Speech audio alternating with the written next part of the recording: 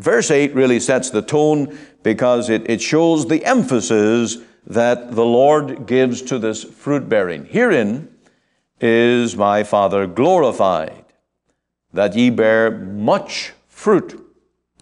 So shall ye be my disciples. In other words, the only way to be my disciples is to have this burden to glorify our Heavenly Father by this right kind of gospel fruit. And this becomes a real test to our Christianity, to the genuineness of the profession we make of our Lord Jesus. And every Christian is called upon to use discernment to separate the false from the true. Welcome to Let the Bible Speak. This is Ian Gallagher. It is a great joy to join with you day by day to bring the message of the gospel. And today we'll be looking at the purpose of fruit bearing. That text in John chapter 15 and verse 16, which says, "Ye have not chosen me, but I have chosen you, and ordained you, that ye should go and bring forth fruit, and that your fruit should remain, that whatsoever ye shall ask of the Father in my name, he may give it you." So the Lord has a purpose. It's a great thing to know that there is an amazing purpose in the life of each and every Christian. God has a purpose for converting and using you in your daily walk with Him in this world, to be a light and to bring glory to His great name.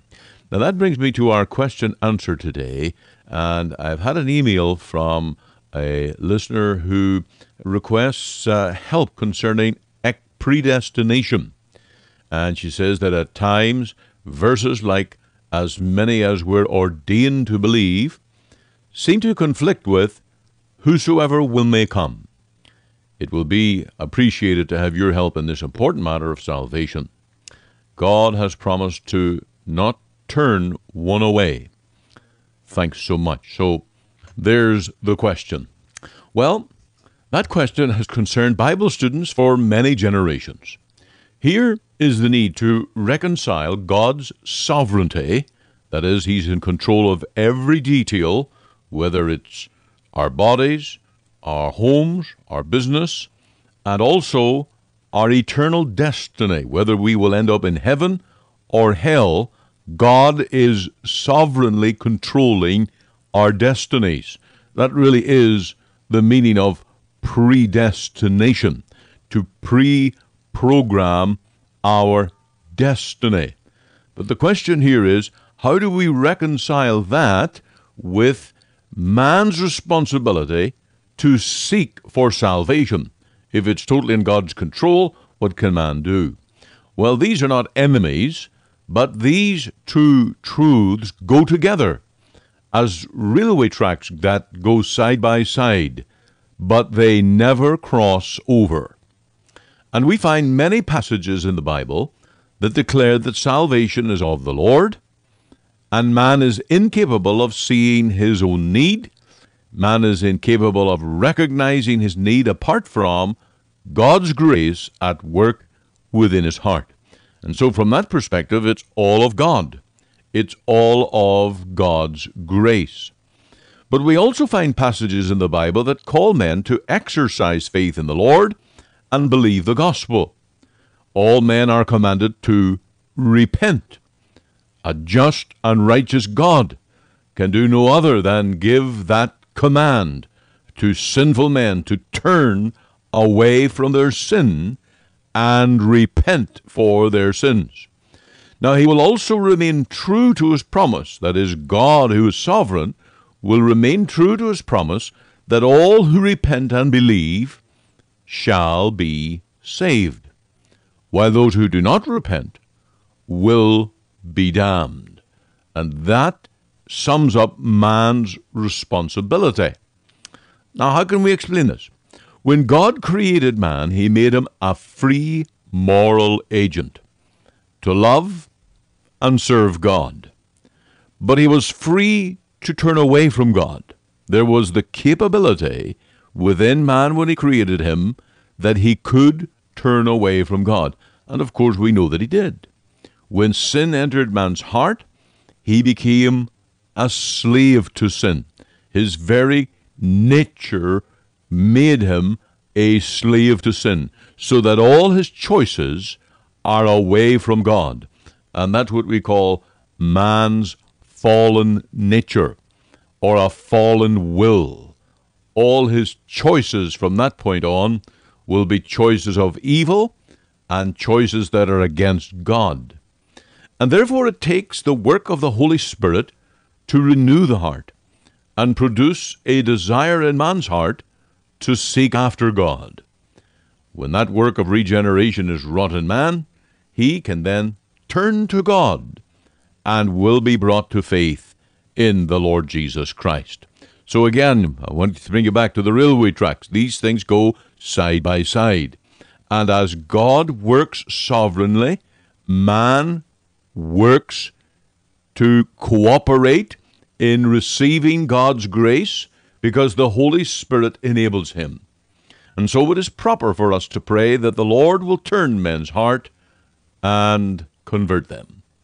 It is also proper for preachers to call men to repent and believe the gospel. The preacher knows, of course, that his own powers of persuasion can save no one.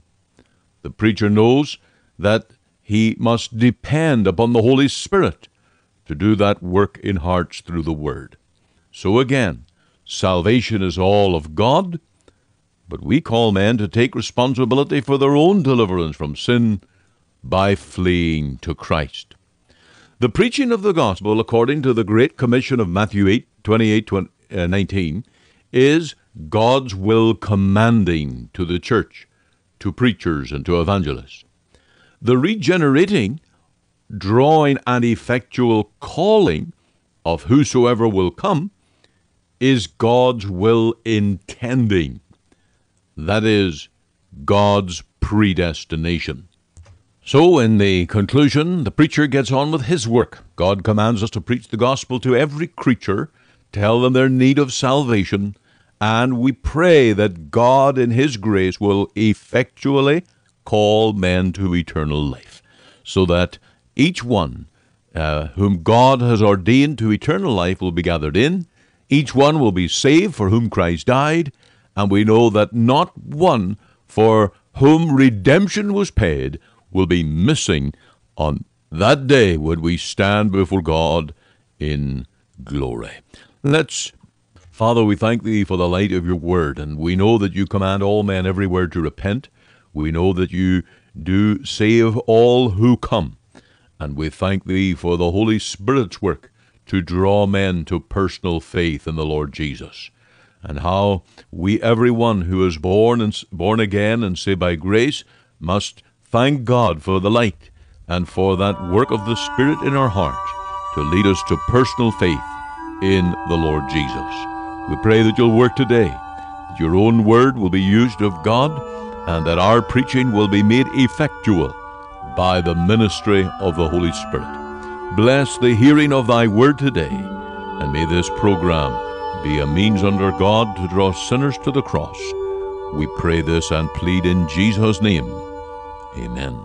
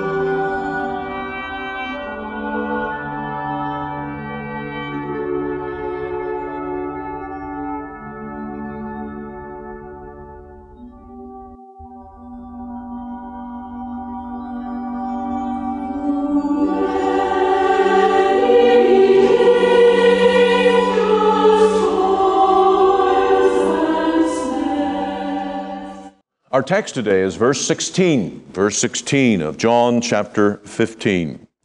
Ye have not chosen me, but I have chosen you, and ordained you that ye should go and bring forth fruit, and that your fruit should remain, that whatsoever ye shall ask the Father in my name, he will give it you. Now, let me remind you that this parable of the vine and the branches is spoken to the 11 disciples. These were men who were to become living witnesses for the Lord and turn the world upside down.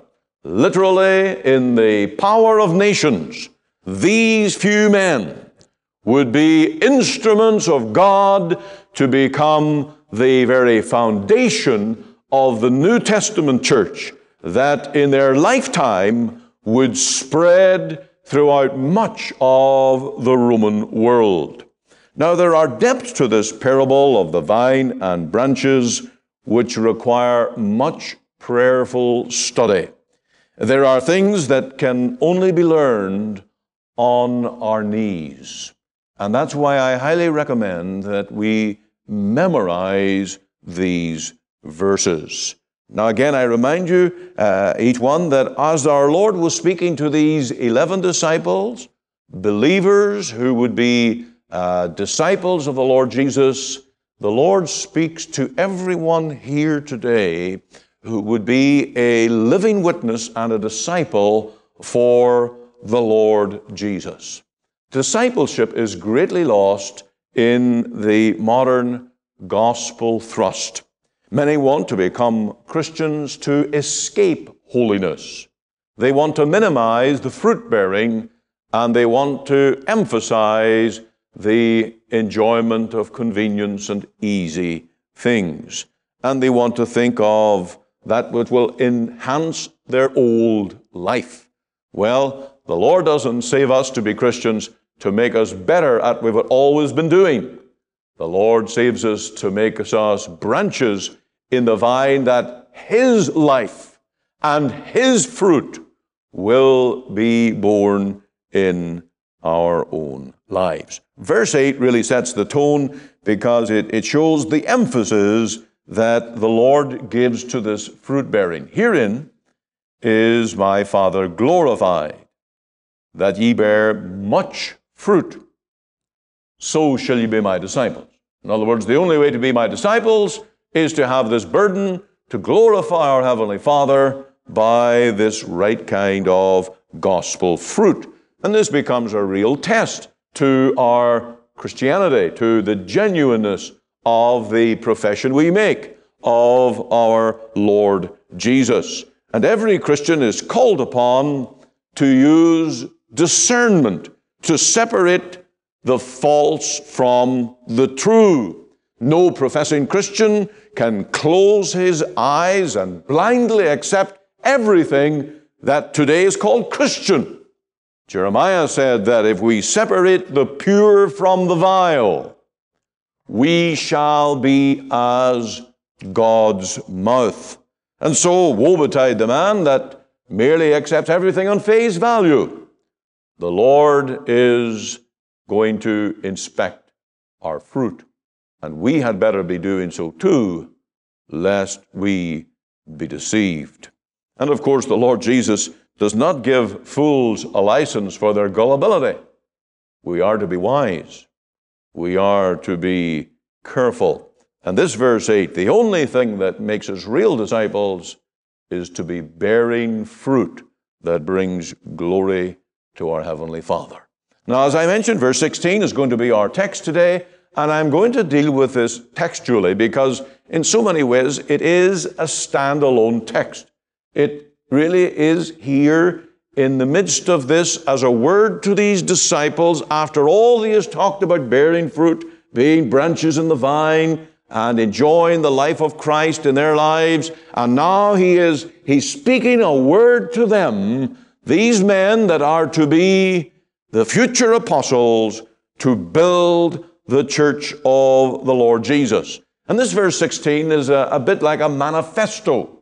It is a declaration of what we are about as Christians. And it's good, of course, to let the Bible speak for itself. And here is a text that will guide us into those paths that are holy and happy service for the Lord. We might ask, as we look at this verse 16, what in the world is a Christian? And I think you'll definitely get a very clear answer as you look at this verse. After all, what are we doing? We are tagging on 3 little letters to the name of Christ and calling ourselves Christian, I-A-N, after the name Christ. Do you do that? Do you call yourself a Christian? Well, do we have the right to do so? And to be a Christ one calls for a powerful new life. That certainly is insisted here. Now, let's look at this verse 16. We're going to examine it in its various parts, and we're going to see what the Lord Jesus, how he challenged these 11 disciples. And of course, he's speaking to you and me if we would call ourselves Christ ones or followers or disciples of the Lord Jesus. And especially if you're saying today, I want to be a fruitful Christian. I want to glorify my Heavenly Father, and I want to bear that fruit that will truly make me shine as a Christian, not just in the world, but be well-pleasing to my Heavenly Father. Now let's look at the verse 16. Firstly, you'll see here the eternal plan. There is in this verse the eternal plan. I have chosen you. Now, this can apply to 2 truths. He has chosen us as elect sinners, or he has chosen these 11 apostles to be the men who would go out and build the Lord's church. The thing to note is that the Lord is working according to a plan. This is not just willy-nilly. This is not just a mere flying by the seat of your pants plan. This is an eternal plan that God has designed. And what an amazing and wonderful truth this is, that to be a Christian is a part of God's eternal plan. Paul said in Ephesians 4 that God hath chosen us from before the foundation of the world. Now, God's plan is to save a people out of the world. And when he sent the Lord Jesus into this world, he gave him the name Jesus, which means he shall save his people from their sins. And of course, that's exactly the plan that God is following. Now, you'll notice something. I want you to look at verse 16 again. You'll notice something, how the Lord puts this. Ye have not chosen me. He rules out any notion that it is men that choose the plan or form the plan or even want into the plan. Ye have not chosen me. This is very dogmatic. And for some reason, this keeps getting into men's head backward. Everybody seems to think that they did the choosing. They did the electing or the selecting. They came up with some kind of a plan from their own mind and their own desires. No, it's all turned around here. You will see, ye have not chosen me, but I have chosen you. And in light of these clear words of the Son of God who speaks to these 11 disciples, dare any man say, Lord, but I chose you first? I don't think so. Not in light of these very, very clear words. But now you may be asking, what difference does it make? What difference does it make if the Lord chose me or if I chose him? Well, if I chose the Lord and if I chose Christianity, then it would be a thing that would be optional. It's up to me. I could be in or out. And I could make some determination, both now, tomorrow, next year, 50 years from now, or even prior to my death. It would be up to me. That's not what the Lord says. The other problem would be, what if I'm not worthy? What if I in my mind think that I want in, but God says, I don't want you. Oh, that would be absolute confusion. And then the other problem is, if I can opt in, I could also opt out. If I can get in today, I can get out tomorrow, because it's me choosing. It's me making this decision to come up with a way to serve God. I could come to some sticky patch in my life and throw off the harness and say, I don't want to be a disciple of the Lord Jesus anymore. I do point out that this may well be taken two ways. It's true of the Christian. You can't say, well, I don't want to be a Christian anymore. And it's true for me as a preacher. It's true for everyone that serves God. I don't want to serve God anymore. No, it's not left up to us. The Lord has chosen, and the Lord has this eternal plan. And when God chooses me, He is committed to me, and He's committed to you. You see, many people talk about their commitment to the Lord. That's the popular, trendy way of telling people that, they have some interest in Christianity, and they will say, well, I've committed. Well, my commitment doesn't count for much at times, but when God commits Himself to choosing us to eternal life and choosing us to be His disciples, to follow Him, then we know that we have what I'm going to emphasize here as eternal life. Absolutely eternal. There's no turning back. God is not going to change His mind. He will not repent of this decision to choose His people. He will not turn His back. He will not break His covenant. He will not fail. He is the one who did the choosing. He's the one who will one day present us unto the Father right into glory. He is able to keep us. And He that hath begun a good work in us will perform it until the day of Jesus Christ. Now, this God cannot change His mind, and He has sheep that He must bring. That's how the Lord speaks, That's what the Bible tells us. He has sheep that He must bring. And this is the eternal plan that we see right here. What difference does it make? Well, God will not stop when He begins the good work of grace and salvation in your heart. Are you going to be in heaven?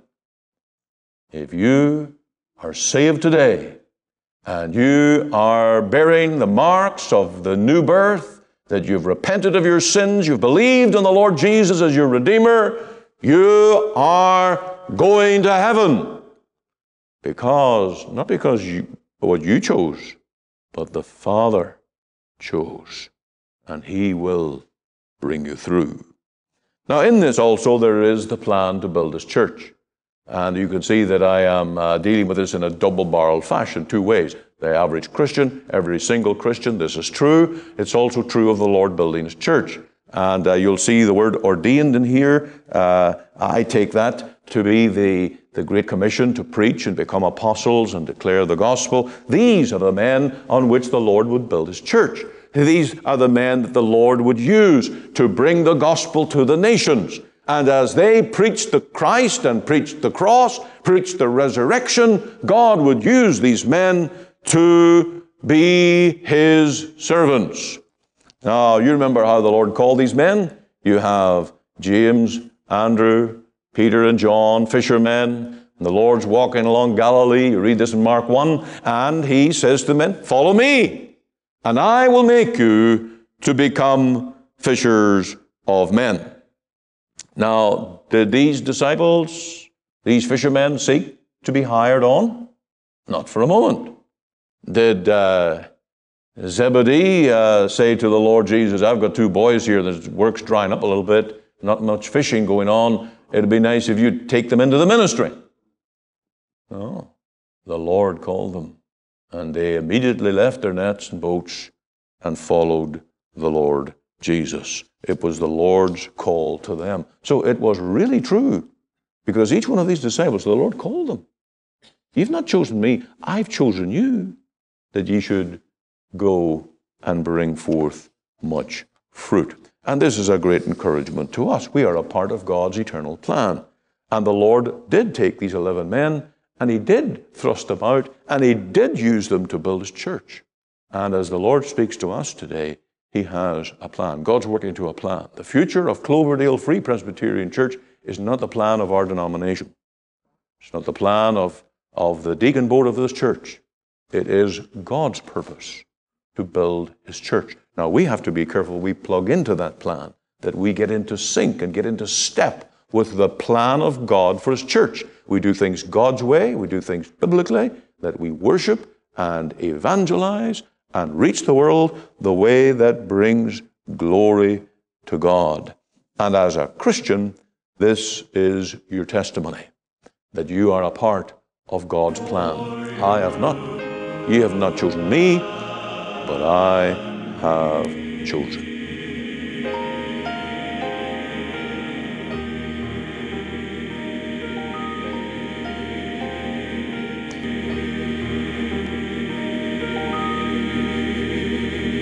You are listening to Let the Bible Speak, the radio broadcast of the Free Presbyterian Church in Canada. This is Pastor Ian Goligher. If you missed part of today's program or would like to hear it again, you can find it archived by program date on our website. Just go to www.ltbs.ca, CA for Canada. There you can read my blog, find my Bible study notes, audio and video sermons, as well as helpful articles. Or you can go to our podcast on iTunes. We're on the air Sundays at 9:30 a.m. for our full church broadcast, and Monday to Friday, 5 a.m. and 5 p.m. on this station to bring you the gospel from our Free Presbyterian Church here in Cloverdale. We also invite you to our church services on Sundays, 10:30 and 6 p.m. Through our website, you can listen and view to our online services at 10:30 and 6 p.m. Make it your Sunday worship. Click on the Live Now button on the home page of our website. Or if you would like to talk with me one-on-one as a pastor, please give me a call. The phone number is 604-897-2040. The mailing address is 18790 58th Avenue, Surrey, BC, V3S1M6. We're located just 2 blocks north of number 10 Highway on 188th Street. Our website again is ltbs.ca, and you can join us Monday to Friday, 5 a.m., 5 p.m. here on the station as we let the Bible speak.